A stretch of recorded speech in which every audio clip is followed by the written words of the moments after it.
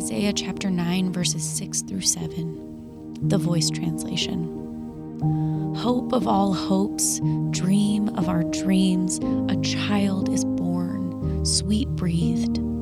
A son is given to us, a living gift. And even now, with tiny features and dewy hair, he is great. The power of leadership and the weight of authority will rest on his shoulders.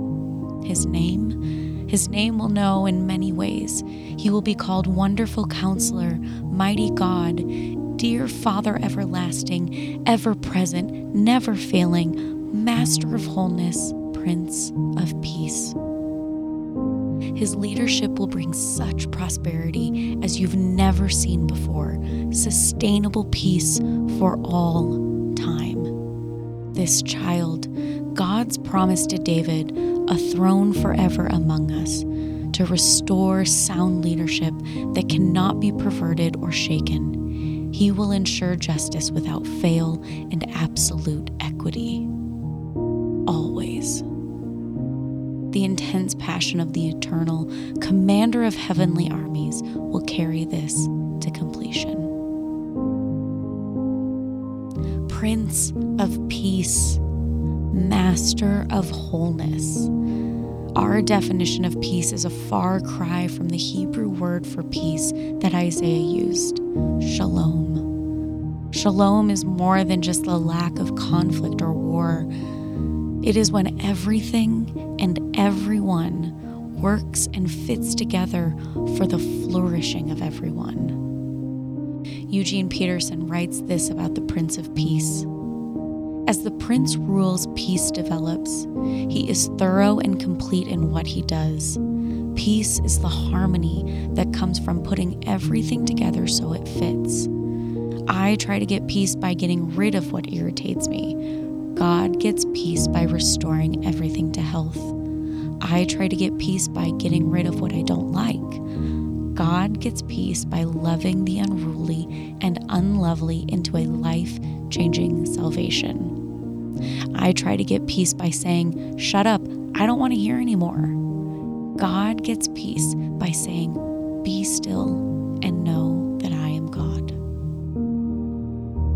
Peace comes from putting everything together so it fits. This is shalom. When there is shalom, everything gets to work and function the way it was created to. Shalom pushes us to live in the comprehensive flourishing of every person and everything all at the same time. We often function as though life is a zero-sum game. If someone gets something I want, then there won't be enough left for me. This is not the economy of the kingdom of God. Jesus has come to show us a new way, a way in which we can cheer and root for everyone else without worrying about losing out on something ourselves. We are all created for different purposes and journeys. This is what the body of Christ looks like. Each member fulfills something that the rest of us may be lacking, and we fulfill something that others may be lacking. Peace doesn't only bring rest to our own souls, but it can change the atmosphere for everyone around you too. We're going to read this scripture again. Take note of what the Holy Spirit is saying to you.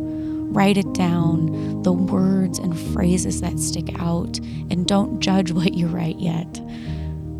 After we're done reading, take those phrases and words and talk to God about them. Tell him what you're feeling or seeing or hearing.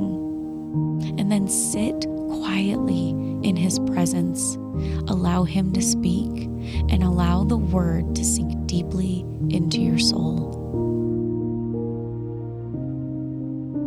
Isaiah 9, verses 6 through 7, the New Living Translation. For a child is born to us, a son is given to us. The government will rest on his shoulders, and he will be called Wonderful Counselor, Mighty God, Everlasting Father, Prince of Peace. His government and its peace will never end. He will rule with fairness and justice from the throne of his ancestor David for all eternity. The passionate commitment of the Lord of Heaven's armies will make this happen.